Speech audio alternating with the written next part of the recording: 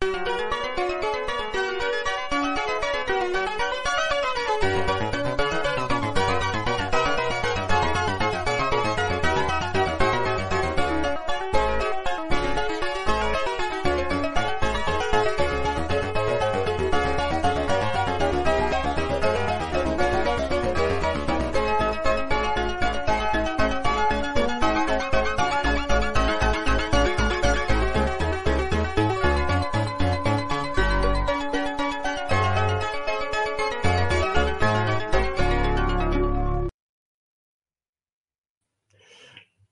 evening, everyone, or maybe you're watching this early in the morning or in the middle of the afternoon or listening to it then, whatever, regardless of what time it is, wherever you are.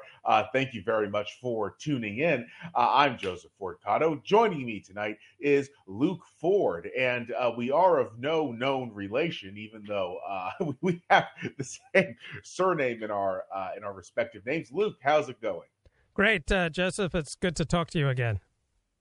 It's very good to speak with you. It always is. The Ford family, of course, I'll just say this has an interesting history. The English originally from Devon back then, way back when it was called Devonshire. And then they went out all over the place. My Fords wound up going to what's now Northern Ireland, and from there to the Northeast. And your Fords obviously left Devon for ultimately Australia. So, yeah, the Fords are a very mobile Anglo-Saxon family. Yeah, you might know more about the Fords than I do.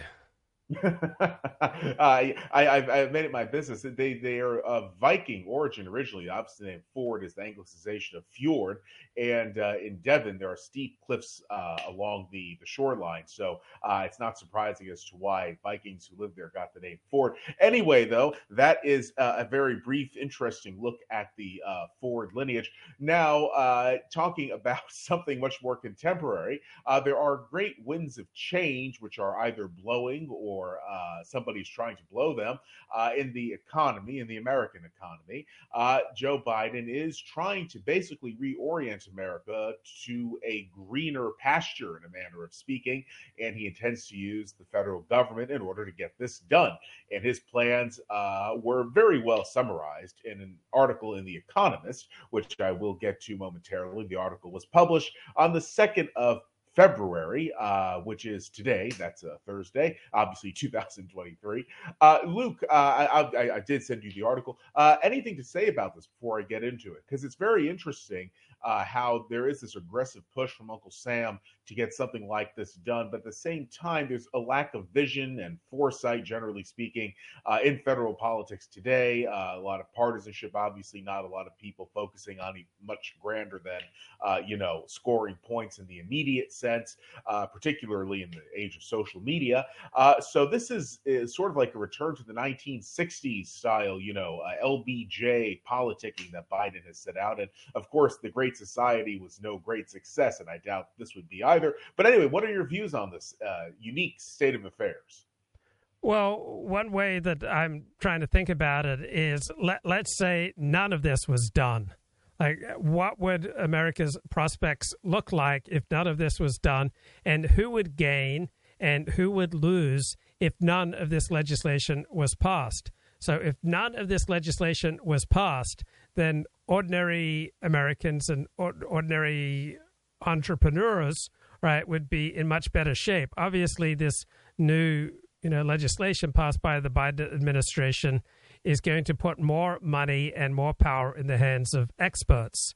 So non-experts, right, people who aren't particularly politically connected, who aren't, strongly connected to the high grounds of culture and finance and academia and non-governmental organizations, right, people who aren't connected would have done much better without any of this legislation being passed. But given that it's passed, it's putting more money and more resources and more prestige and more control over our lives into the hands of experts. Now, I'm not fully a populist because I don't believe that virtue lies with the people. At the same time, I don't believe that virtue inherently lies with the experts either. I am intermediate between the people and the experts. So sometimes I think the experts are right and the people are wrong.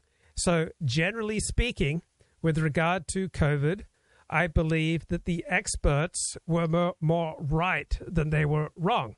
So we may have had an excessive number of lockdowns. We may have oversold the benefits of some the promoted policies with regard to COVID. But overall, in my perception of things, the experts were more right than the populace, who have a certain ordinary courage that they refuse to go along with anything that they don't understand, such as vaccines.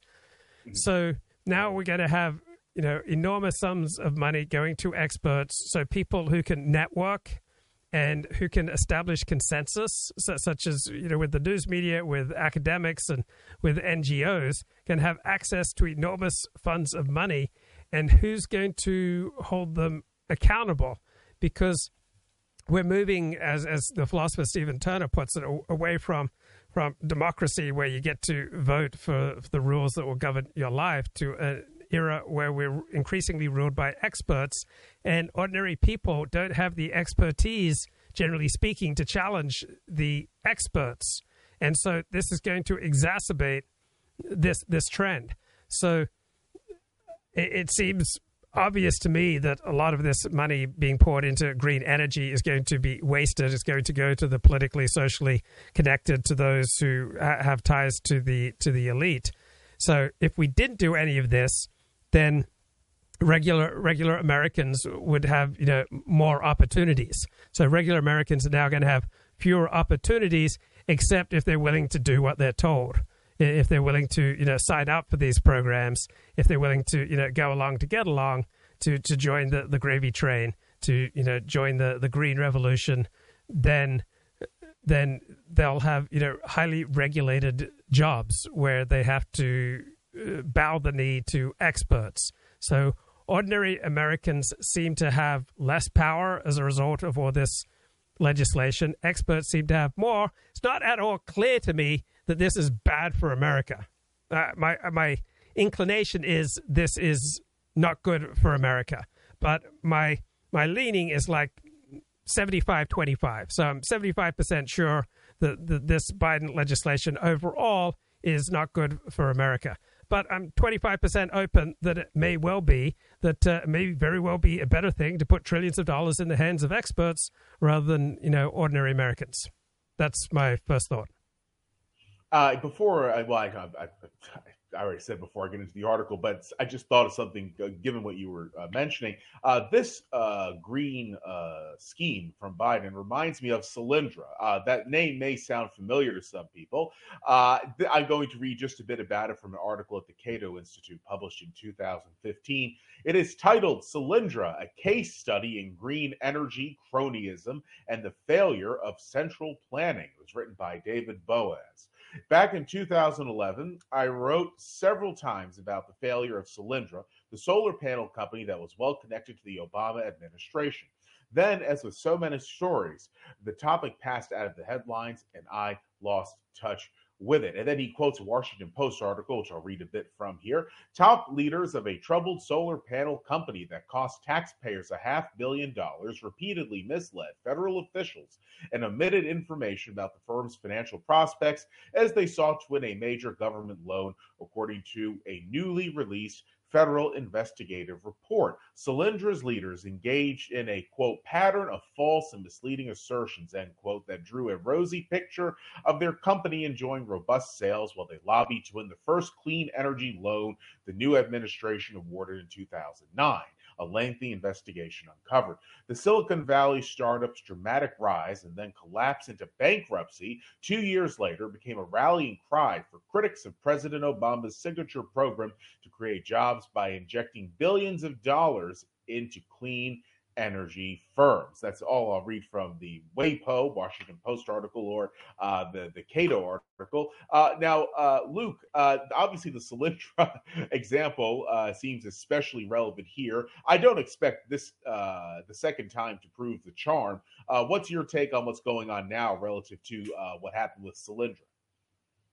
Right. So that's the easy response. That's the knee-jerk response. Solyndra kind of epitomizes the green energy boondoggle. But let's take the fossil fuel opposite of that, so fracking. So according to a New York Times article a few months ago, if you invested $1 in fracking, on average you earned 70 cents back. You took a 30% loss between 2010 and 2020. According to this New York Times article, fracking lost $200 billion in the United States. Now, there are many benefits from fracking. We achieved energy independence, but it came at an enormous price. So I do think it is possible, but that the experts will spend this money, say, in a more economically efficient way than with regard to fracking. My gut sense is that the odds are about 75% that it won't be as successful as fracking. And remember, the success of fracking is, the average dollar invested had a 30% loss. So if the average dollar invested in green energy has only a 30% loss, then I will be pleasantly surprised. And now getting to the article in The Economist, it is titled, Joe Biden's effort to remake the economy is ambitious, risky, and selfish. And then it says underneath the title, but America's plan to spend $2 trillion could help save the planet. Once again, published on the 2nd of February. I'll read a bit from the beginning. Get behind the wheel of an electric vehicle made in Detroit and drive south. The outline of a city that was once a byword for industrial decline fades in the rearview mirror. Head into Ohio, where the battery under your feet was made. The semiconductors that regulate its charging speed were made there too, in a vast new factory that counts the Pentagon among its biggest customers, recharged with electricity transmitted from one of West Virginia's new nuclear plants. Then start the long journey into the heartlands. After the endless wind farms of Kansas, you drive through Oklahoma's vast solar fields, then loop back to the Gulf Coast. The trip ends by the water, the bright sun glinting off a spanking new green hydrogen plant. This is America in 2023 if the Biden administration has its way. Now, obviously, this is very idealistic stuff, and something like this is something close to fantasy in terms of how could anything go quite so well. But I think it is a reasonably good approximation of what the Biden administration hopes to see. I think it's tremendously unlikely, however. Luke, anything to say about the beginning of this Economist article? Right. So one thing about the news media, and you have to understand everything in its genre. So the news media is a genre that tends to stick to the same emotional tone to pretty much every major story, whether it comes from The Economist or NBC News or LA Times. And so obviously there is tremendous news media enthusiasm for green energy, and there is tremendous news media alarm about the threat of global warming. Why is there so much news media reaction along these very predictable patterns? Because the news media are essentially the lapdogs of the experts. So for those who study climate change, there is a consensus that man-made climate change is damaging the planet. And so the news media acts as the lapdog of the experts. Now, climate change, there are just so many variables, so many complications that there are so many problems if you go against the consensus, trying to make a living, trying to get published in the area. So the news media increasingly just dishes out what the experts tell them, because expertise is increasingly going beyond what ordinary people can comprehend. So the media repeats what the experts tell them, or the media repeats what bureaucrats tell them. And so maybe the experts are right, but given the number of moving pieces, and given the news media's just inherent nature of adopting the same emotional tone to every major news story, it makes me skeptical. And I'm thinking, for example, when I was in Australia, there were all these atmospheric rivers hitting California, and pretty much every major news story that I read about this said this was the result of global warming. And then about 2 weeks ago, there was this very brave LA Times story saying that these atmospheric rivers had nothing to do with global warming. So sometimes you do get these brave stories in the mainstream media that go against the consensus. So if this lone LA Times story is accurate, then the coverage by virtually every other media organization of California's atmospheric rivers was, substantially false.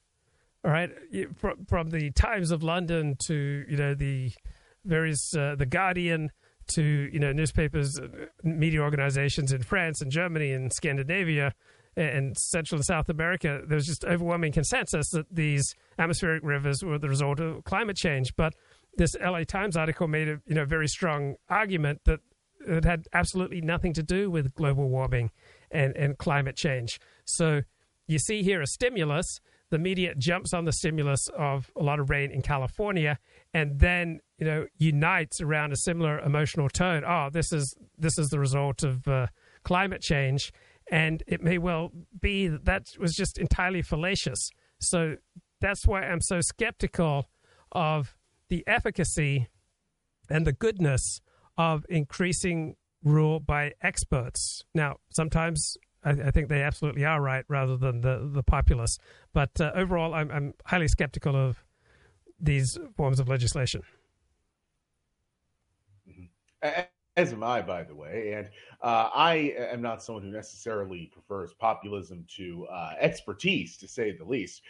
In most cases, I'm inclined to trust people who are learned in any given subject matter, so long as they're speaking about the subject matter that they're knowledgeable in. But of course, experts can and do mislead people all the time. And so one has to have a healthy dose of skepticism either way. There's the madness of crowds, and then there is the madness of so-called elites. Now, talking about what is going on with the Biden administration, over the last 2 years, there have been 3 bills passed by Congress, and one has to do with they pertain to, I'm not going to get into each of them, they take too long, but these bills pertain to infrastructure, chips for some semiconductor chips, and of course, various green matters. We'll just put it that way. It's a little complicated, but I think the oversimplification will do well enough for the purposes of this conversation. And the combined effect of these bills is to place $2 trillion out there for use by Uncle Sam in order to reorient America's economy.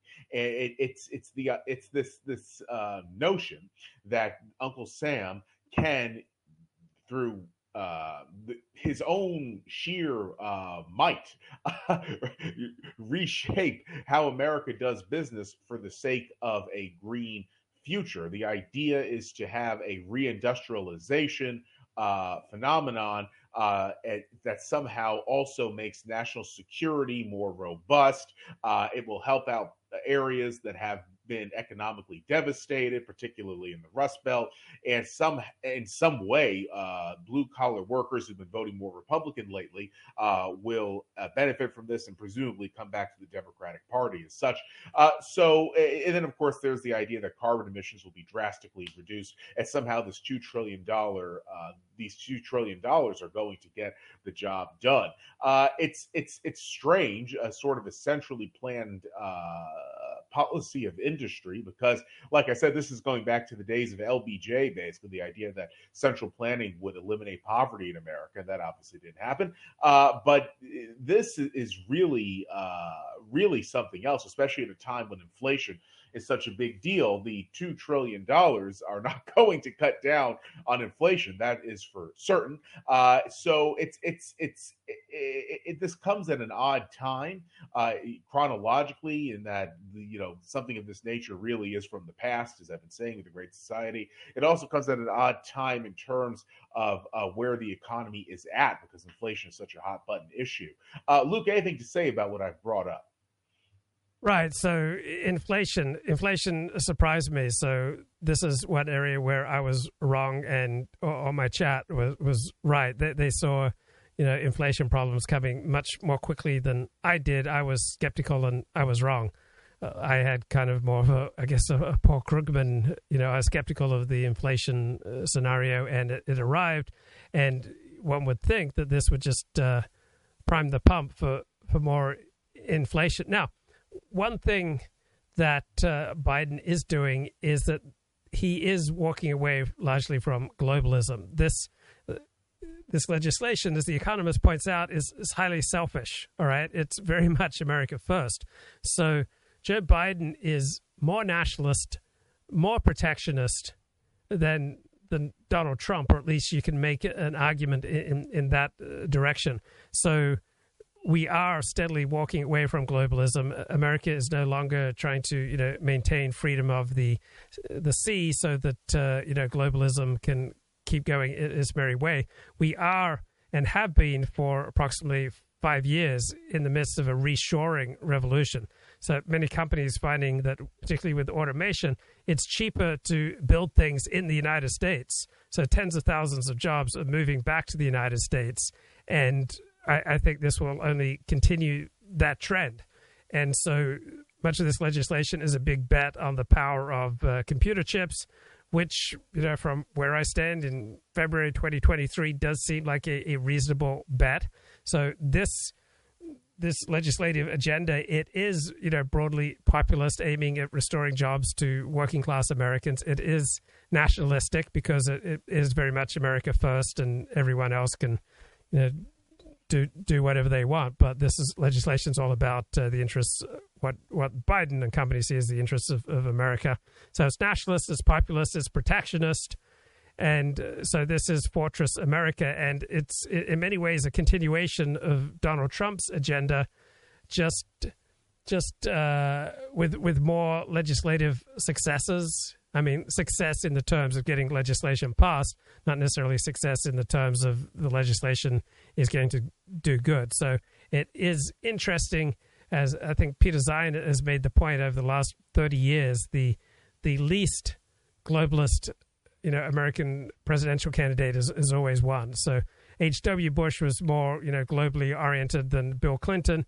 Robert Dole more than Bill Clinton in 1996.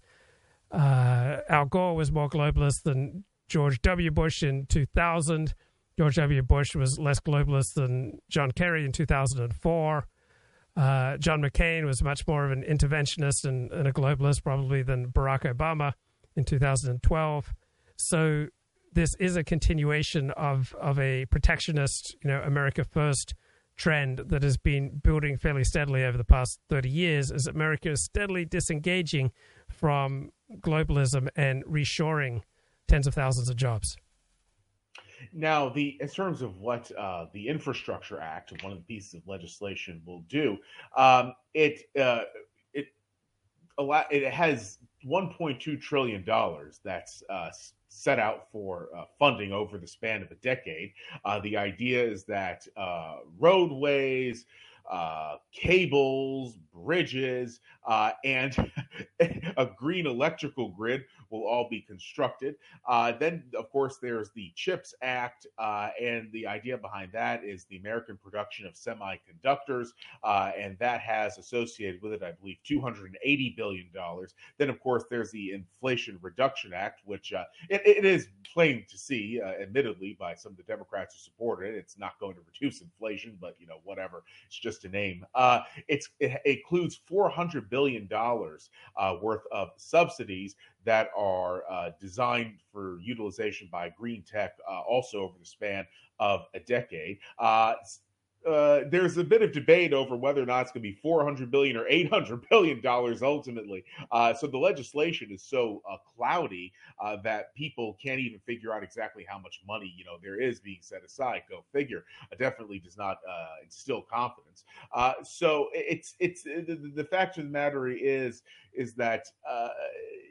It's very complicated. It's a very complicated situation with many different moving parts. There's also a rule that batteries have to be produced in North America, and there are limitations on the importation of technical goods.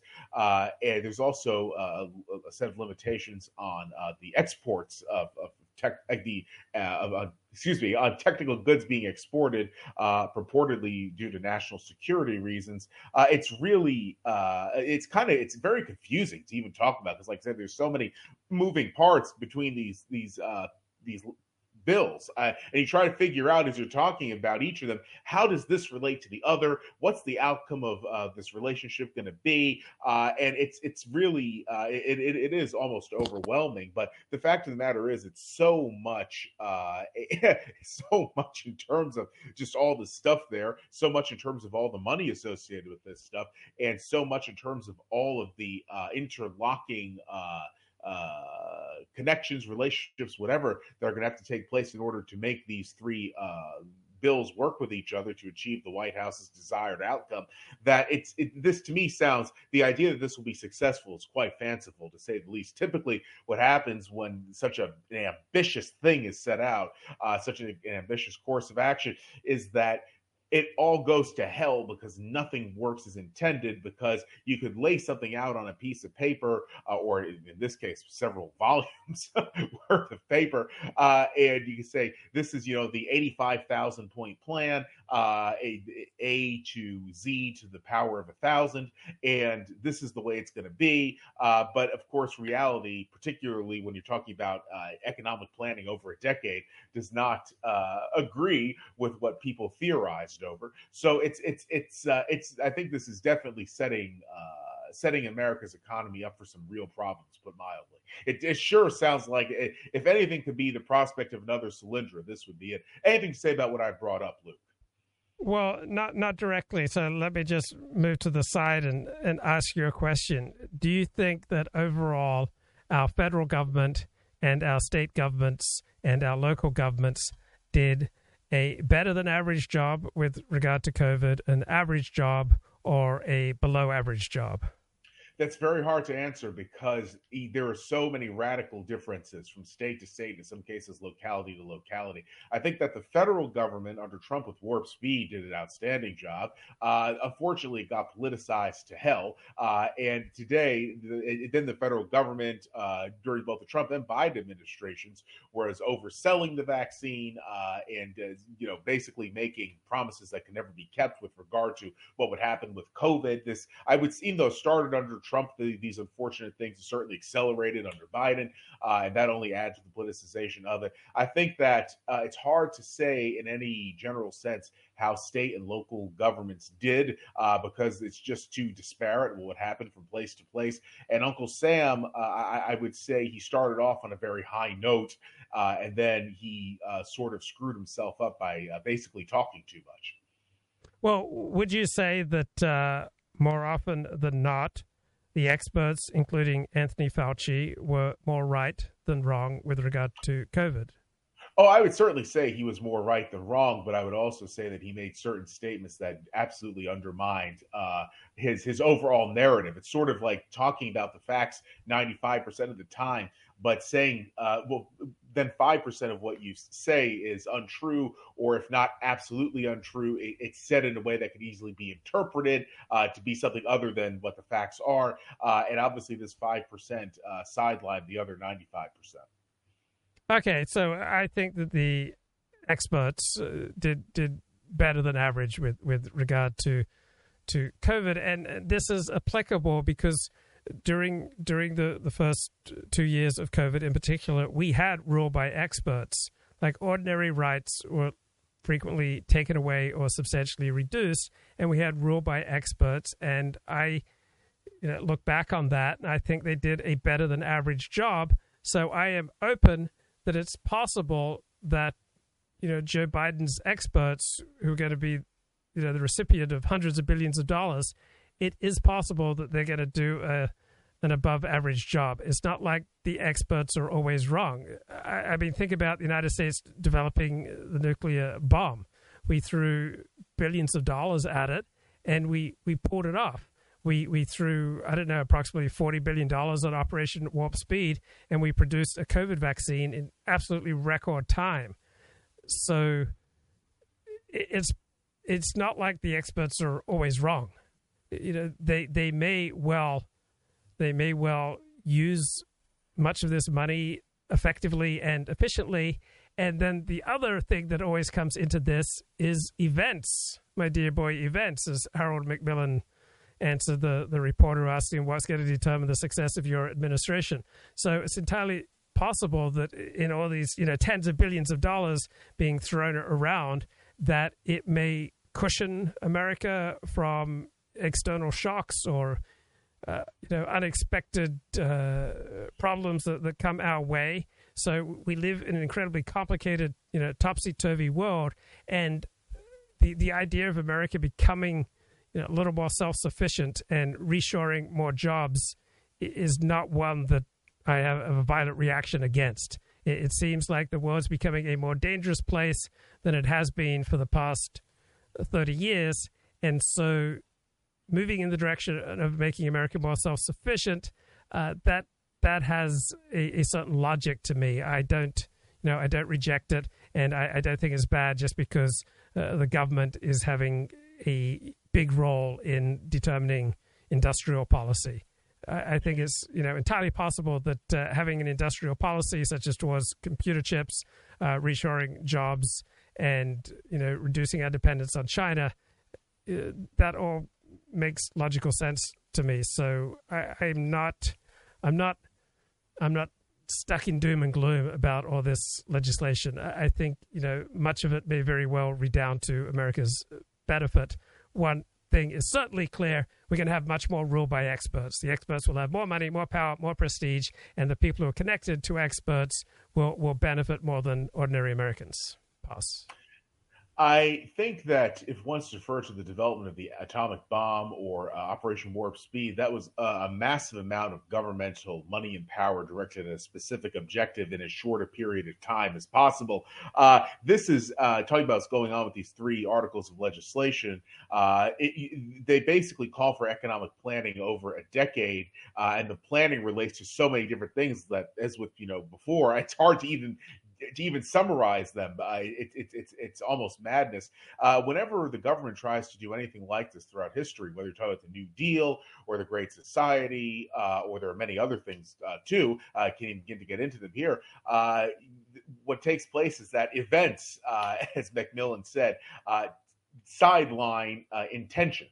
And this is just human nature. The more complex a plan is, the longer it takes to unfold, the more people that have to be involved with implementing it, the higher the likelihood of failure is. Obviously, this is why in business, the most clear, direct, and easy to follow of plans, and the plans that don't take the longest amount of time to implement, are the ones which tend to be the most successful. And with the government, it's a very different ballgame than the private sector. However, looking at how public policy goes, there's no question that between issues of one party controlling Congress, one party controlling the Oval Office, the Supreme Court now being quite conservative, this 10-year economic plan is not destined to meet ideals. I would say it's basically impossible. We'll see what happens, but I think that what the Biden administration has done is basically bake a pie in the sky, and that sort of thing is very, very often it's something that is done in squandering time and money. Now, getting back to the article, skipping way down, it talks about the nature of the plan. A giant plan that has so many disparate objectives does not simply succeed or fail. Its full consequences may not become clear for many years. However, you do not have to be Ayn Rand to question whether the government is up to managing such an ambitious set of projects. For example, because American environmentalism has put preservation first, it takes more than a decade to obtain the necessary permits to connect a renewable project in Wyoming to California's grid. Likewise, if industries are encouraged to focus on lobbying rather than innovating and competing, then costs will rise. As some of the aims are contradictory, requiring jobs to be in America would be good for some workers, no doubt, but if green projects such as wind turbines become more expensive, then the green transition will become more expensive too. And just skipping down a bit more, it is said that the entire enterprise may be hard to pull off for lack of affordable workers. The plan would never create lots of solid working class jobs.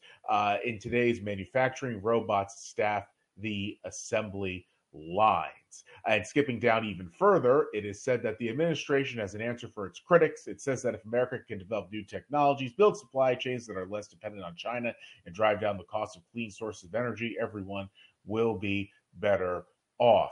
I'll just skip down to read the last bit of the article here that I'll get to. For better or worse, Mr. Biden's blueprint for making the economy will change America profoundly. There's skipping down a bit more, but be under no illusions. It is audacious to believe that the way to cope with three problems, which are too hard to tackle separately, is to deal with them all at once. That's obviously very true.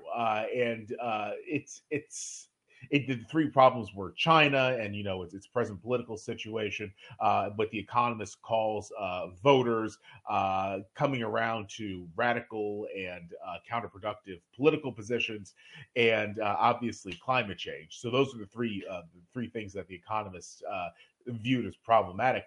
It's really interesting because one would imagine that if the government wants to tackle something, rather than have such a hodgepodge lodge, basically, it would have targeted legislation that does not require all these interlocking parts. It would not be these three pieces of legislation that cover so much and do so over the span of a decade. It would be targeted legislation at problem A, and then another piece of legislation to deal with problem B, or an executive order to this effect if legislation can't get through Congress.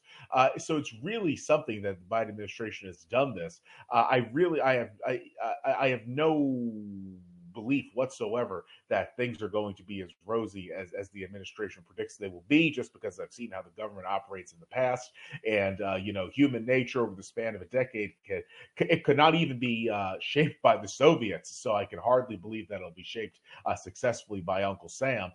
It's really interesting what Biden has done. I'd say interesting in a bad way. Although I think that a lot of this may not even be, despite claims of his administration, it may not even be intended to have that big of a positive economic effect. It could just be something that was done to titillate parts of the Democratic base and potentially hand out government contracts to various companies that are reliable donors to the Democratic Party and obviously Democrats in Congress. So it's very interesting. I think there could be many different reasons as to why these three bills came about.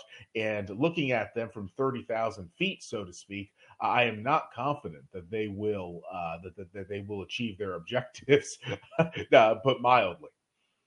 Well, think about the medium that we're speaking on right now. This was not created by people who failed to graduate high school.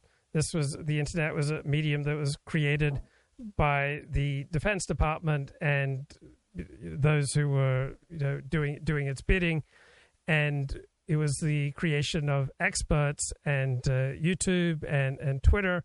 Again, the creation of experts. Now, you have to be very smart to create technology such as what's allowing us to communicate right now.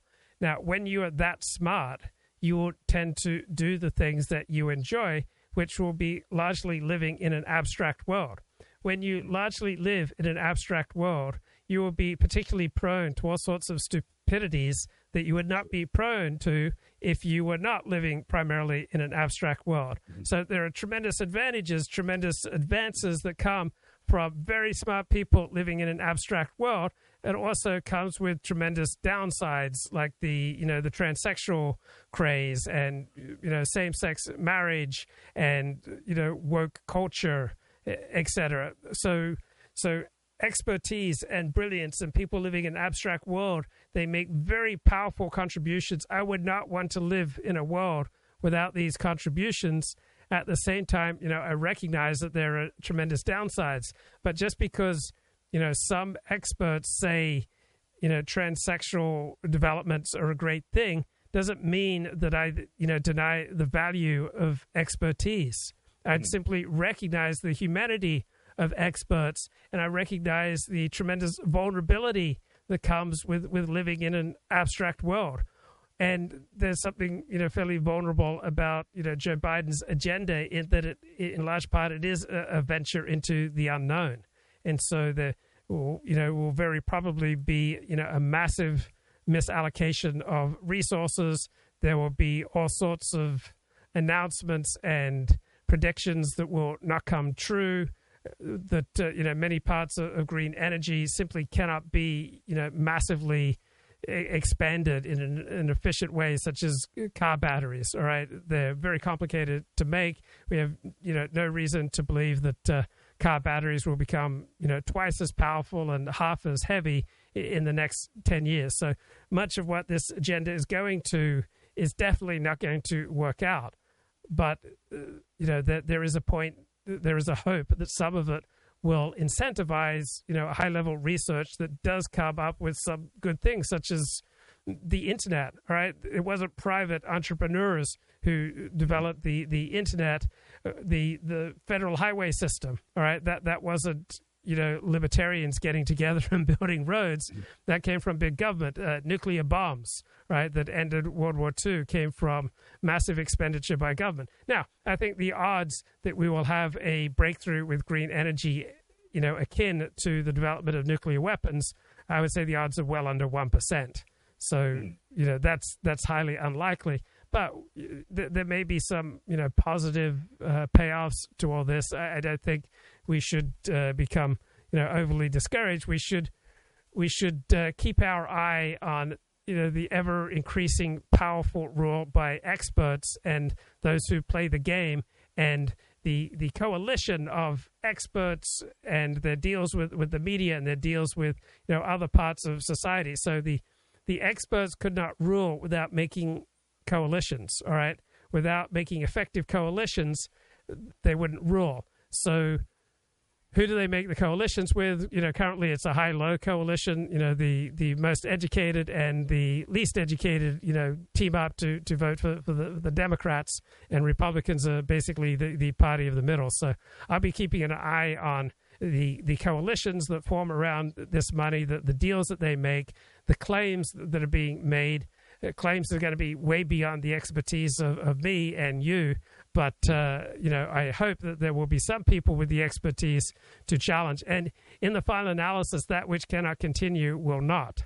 So even if we spend, say, $100 million and it is useless, at a certain point of failure, it will be abandoned, and we will be forced by reality to shift in a more productive direction. So in the final analysis, Joe Biden is not the boss, and Donald Trump is not the boss. The situation is the boss. The situation is constantly changing, but the situation is ironclad in that which cannot continue will not. So, for example, I don't believe that the explosion in violent crime we've had in this country since 2014 will continue. I believe that there will be blowback against it from the left as well as the center and the right, because just regular Americans are simply not going to be at ease with this, massive devaluation of the quality of life in this country. There will be, more effective policing and, criminal justice measures passed that will rein in our explosion of crime, I would expect, this decade. Now, here's an interesting question, getting into politics a bit. The Democratic Party's membership is very much on the left, comprehensively speaking, now more than it has been. But economic issues have sort of taken a back seat, unless you're talking about some very young progressives who talk about it a lot, to social issues. And that's something, because economics affect everyone perpetually. There's never a time when people are not affected by the economy. But at the same time, the Democrats have emphasized social issues. And when they do something about economics, it's like this, central planning green stuff. But this is sort of, like I said, an aberration because it goes back to the New Deal. It's sort of an anachronism. It goes back to the Great Society as well. still an anachronism. But the Democrats today are much more focused on stuff like transgender rights and now increasingly hate speech laws, this sort of thing. Why do you think that the Democrats have shied away from economics so much, even though, like I said, economics are perpetually relevant?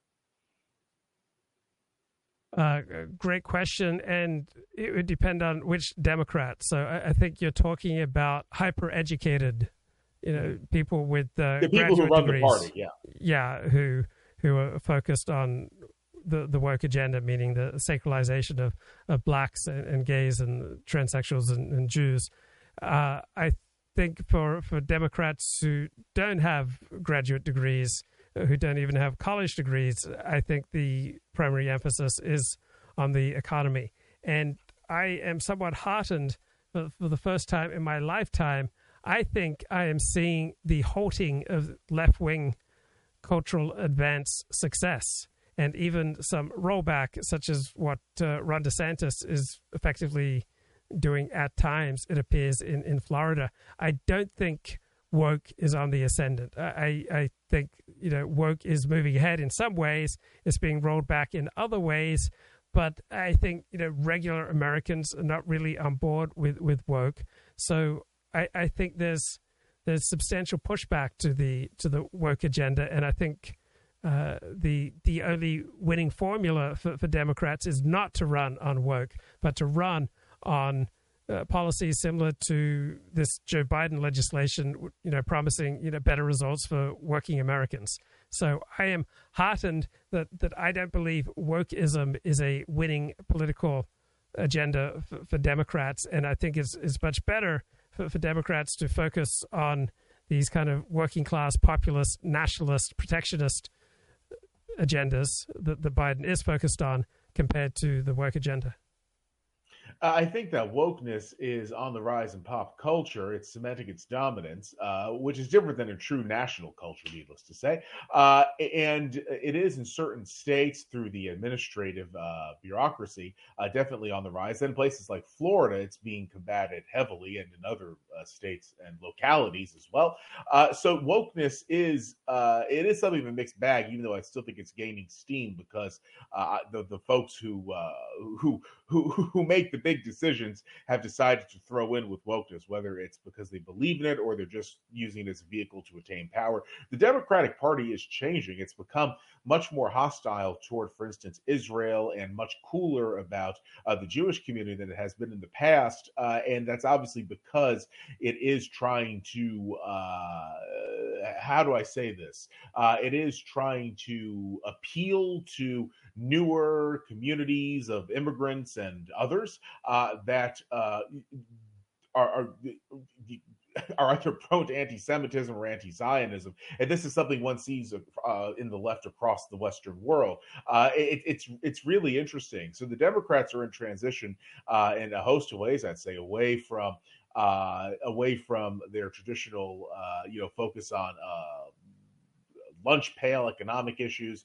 They're certainly becoming less welcoming with regard to Jews, and they are also becoming much more militant in their opinions. There are far less moderate Democrats, however one should wish to define a moderate Democrat, today than there were 10 years ago, and vastly less than there were 20 years ago. I don't even need to get into like 30 years ago, which by now, it's almost been 30 years since the 1994 midterms, which arguably began the present era of American, well, not quite the present era, but it certainly was an event that had massive consequences for the present era of American politics. And somehow it always ends up with more power in the hands of experts. I'm just thinking about my experience in education, Joseph. I started attending regular school in second grade, and I had this kind of weird sense that I couldn't articulate at the time, but there was always some new fad blowing through with regard to education. One consistent part of my childhood was that competition was heavily discouraged. As a result, boys like me, lost almost any interest in school because, we lived to fight and to compete. But think about, over the past century, almost every year there's some new educational fad blowing through. and none of them have say closed the black-white educational attainment gap. Right, almost 100 years of educational fads have been absolutely useless, and so to the extent that this money goes to people with a similar outlook to those in the education profession, always pushing new useless fads, then it will be probably worse than worthless, because we'll be rewarding destructive members of society. And so the other problem will be that a lot of this money is definitely going to be wasted, but we won't even know, because there will be such a lockstep agenda on the part of experts in power, along with their enablers in the news media and in non-governmental organizations and in politics. I mean, just think about normal academic research. The editor-in-chief of Lancet said, much of the scientific literature, perhaps half, may simply be untrue. We're reflected by studies with small sample sizes, tiny effects, invalid exploratory analyses, flagrant conflicts of interest. Together with an obsession for pursuing fashionable trends of dubious importance, science has taken a turn toward darkness, and science now is rarely undertaken by the individual gentleman. Science is a huge business, all right? It requires... it requires committees and consensus, and if you don't get on board with the consensus, you don't get funded. So, yeah, I have tremendous concern about the growing power of expertise, with the accompanying reduction in the power of ordinary Americans to shape their own fates, and even to vote for the people who will rule them, because more and more power is simply being devolved to experts who are beyond the reach of ordinary Americans. Now, here's something else that's interesting. Looking at science and how it has become politicized, there's actually a report that I feel stupid for not being able to cite the source, but it was a report that I read, I think about is in December or early last month, and it indicated that in recent years there has been effectively no new innovation coming out of the, if you could call it this, scientific community over the last several years. It's really astounding, but I wasn't terribly surprised when I read this. Now, obviously, smartphones get their updates, grids, electrical grids get repairs. But what this report referred to is that there was no real wide-ranging dynamism in science in recent years. Things have been sort of stagnant. And obviously that relates to what you were talking about, where science has become much more bureaucratic. It's become a business. It's not so much the gentleman scholar anymore, going out there and discovering new things. It's not Thomas Edison in his bow tie working in his laboratory. So it's really interesting. What do you think, Luke, about the downfall of modern science?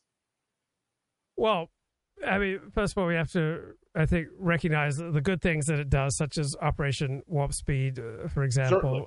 Certainly. And, I love my iPhone, and I love, internet streaming technology. So there are a lot of good things going on, but there are, a great deal of wasted resources, and, power is heavily concentrated by people who watch each other's backs, and they line up for each other, and you get funding, and you get power by playing the game, and essentially throwing in with whatever is the dominant expertise of the moment, however removed that is from reality.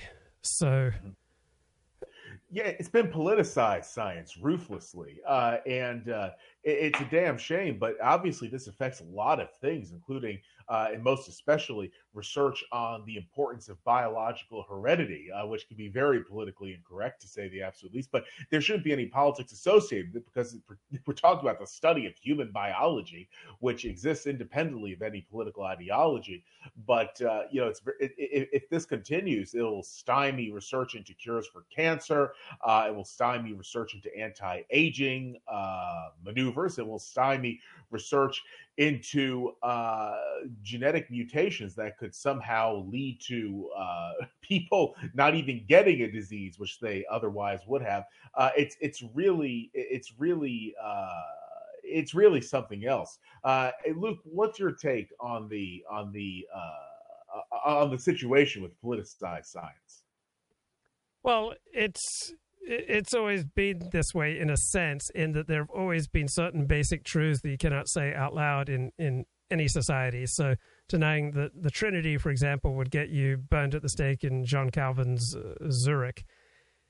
And, noting that the different groups have different gifts, that will also, get you metaphorically burnt at the stake. But there are brave scientists doing great work, like Nathan Kofnas. He's got a position at the University of Cambridge.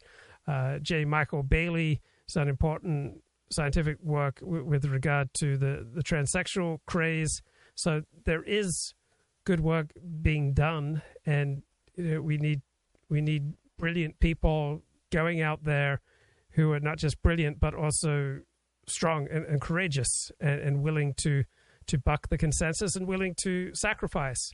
Right? You can't play the role of a hero and do it on the cheap. Right? It's going to come with a tremendous price. So we need good, strong people who are both, wise and brilliant and have the strong internal stuff to be able to hold up under, tremendous criticism, and yet not become bitter, not become, angry, resentful, lashing out, and therefore, alienating people who could possibly support them. So, Amy Wax, professor at the University of Pennsylvania in their law school, has, been tremendously brave. So we have some good people doing some good things, and they deserve our support. Absolutely correct. It's just a shame that due to circumstances being what they are right now, good scientists are not incentivized, I will say, to actualize their full potential. Politics gets into it, and that's a truly terrible thing. But what else is new? We live in an intensely polarized age, politically speaking, polarized in other respects as well. Now, Luke, talking about COVID, which we did get into a bit. Why do you suppose what took place, obviously, in 2020 is that the left, including Biden and Harris, were saying, who's going to trust the vaccine? Are you going to take the vaccine, the Trump vaccine? And then once Biden was inaugurated, people on the right, despite Trump encouraging them to not be negative about the vaccine, they started saying the vaccine is evil, this, that. And some people say this has something to do in some way, shape, or form with Trump's influence on them, but that's just nonsense. Even now, he's getting booed by many sectors of his base who don't like that he's saying that the vaccine is not, poison or something like that. So why do you think that this vaccine has engendered such a bizarrely politicized response? And it's not in the sense of mindless Trumpism either, because obviously people who voted for Trump are bucking him, and people who said, I'm never going to get the vaccine when he was president, became absolutely fanatical devotees of it to the point of encouraging federal mandates. I think part of it is people who see the country going in what they regard as a negative direction are going to be, strongly incentivized to lash out at, further cultural, social changes, particularly when they're mandated by big government. And so they may, very easily lash out inappropriately. So I do not, generally speaking, agree with Republicans on the right with regard to COVID. I generally speaking, I guess I agree more with Democrats in that, I'm pro-vaccine. I am open to the lockdowns being possibly more beneficial than negative. I think that there are certain situations where a big government response is the most appropriate one. So I'm not sure that the libertarian response of, let everyone do their own thing with regard to COVID would have been wise. In fact, I don't believe it would be. But when you're losing, when you feel like the culture is turning against you, when you feel like you're losing your own country, you're going to be strongly incentivized to just lash out wildly. And so I think this is one reason why I think there are just so many brain dead perspectives on the right and with regard to Republicans with COVID, which was, one example of where a big government response was largely a good idea. It's why do you suppose then that today a lot of Trump's supporters are angry at him for not turning against the vaccine? They basically a lot of them think that's going to kill everyone who took the vaccine, and they're angry at him for not sharing their point of view. It's not devotion to Trump per se, and I don't know how much it would have to do with the culture war because this really isn't cultural that I could tell. Any idea about this? Because it really is fascinating. Yeah, well, I think it's people who feel like the country is being pulled away from them, that the America that they grew up and loved is being destroyed, and part of their anger is against big government and intrusive government, and the way that government funded the vaccines and then pushed the vaccines and in some cases mandated the vaccines. It rubs them the wrong way, even though I, generally speaking, agree with supporting vaccination for COVID and for other things. So I think it's like, okay, it's like dating. All right, let's say the typical bloke, right, gets rejected probably 9 times for every girl who says yes to him. And so many blokes, after they get rejected by 5 girls, they just turn nasty for absolutely no reason to some totally innocent woman. Think about the rage against women by many incels or many men who've been humiliated by women, and then they take it out on women who don't deserve it. And so I think in a similar way, for many Republicans, they take their rage out of a country that they feel is getting away from them. They take their rage against big government. They take their rage against the power of unelected experts. And frequently, particularly in this case, they misapply their rage. There are far better targets for their rage than Anthony Fauci.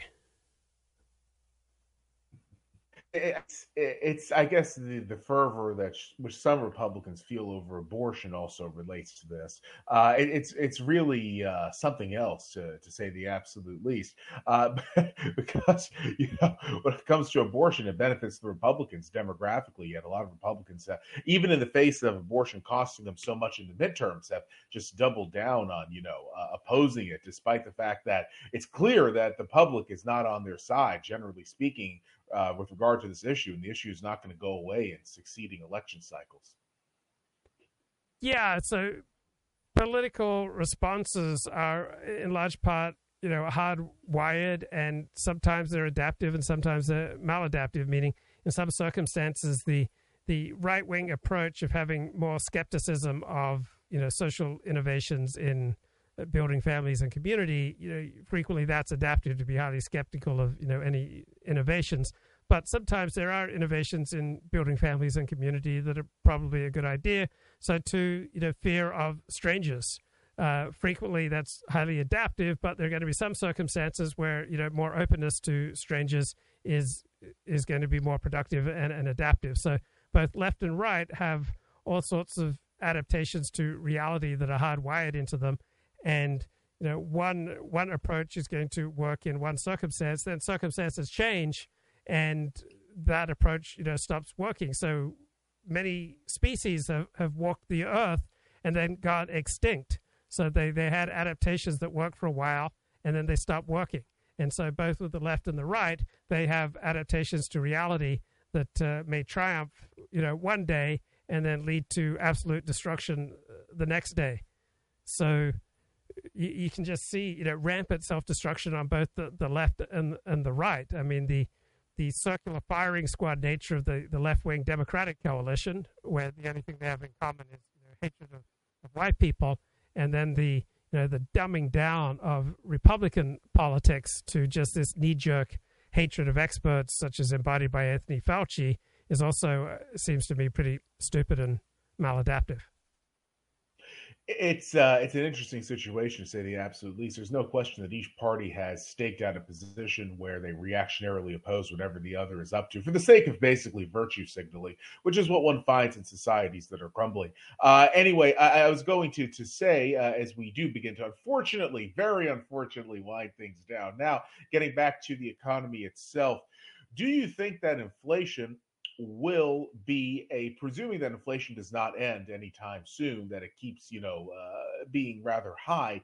Do you think that it will be a political issue in 2024? Let's just say that the inflation crisis has not ended by that stage, and generally speaking, American politics are in more or less the same place they are now. Do you think that inflation would be on the minds of voters like people thought it would be in 2022 in the midterms, and that only turned out to be partially true? Obviously, abortion was much more of a deal than a lot of folks said, and I was one of the folks who's a Republican that said no, it's going to be a big deal, but a lot of folks, basically spat at that, and then I was going to say I had the last laugh, but I wasn't glad about all the Democrats who won, so I certainly wasn't laughing that much.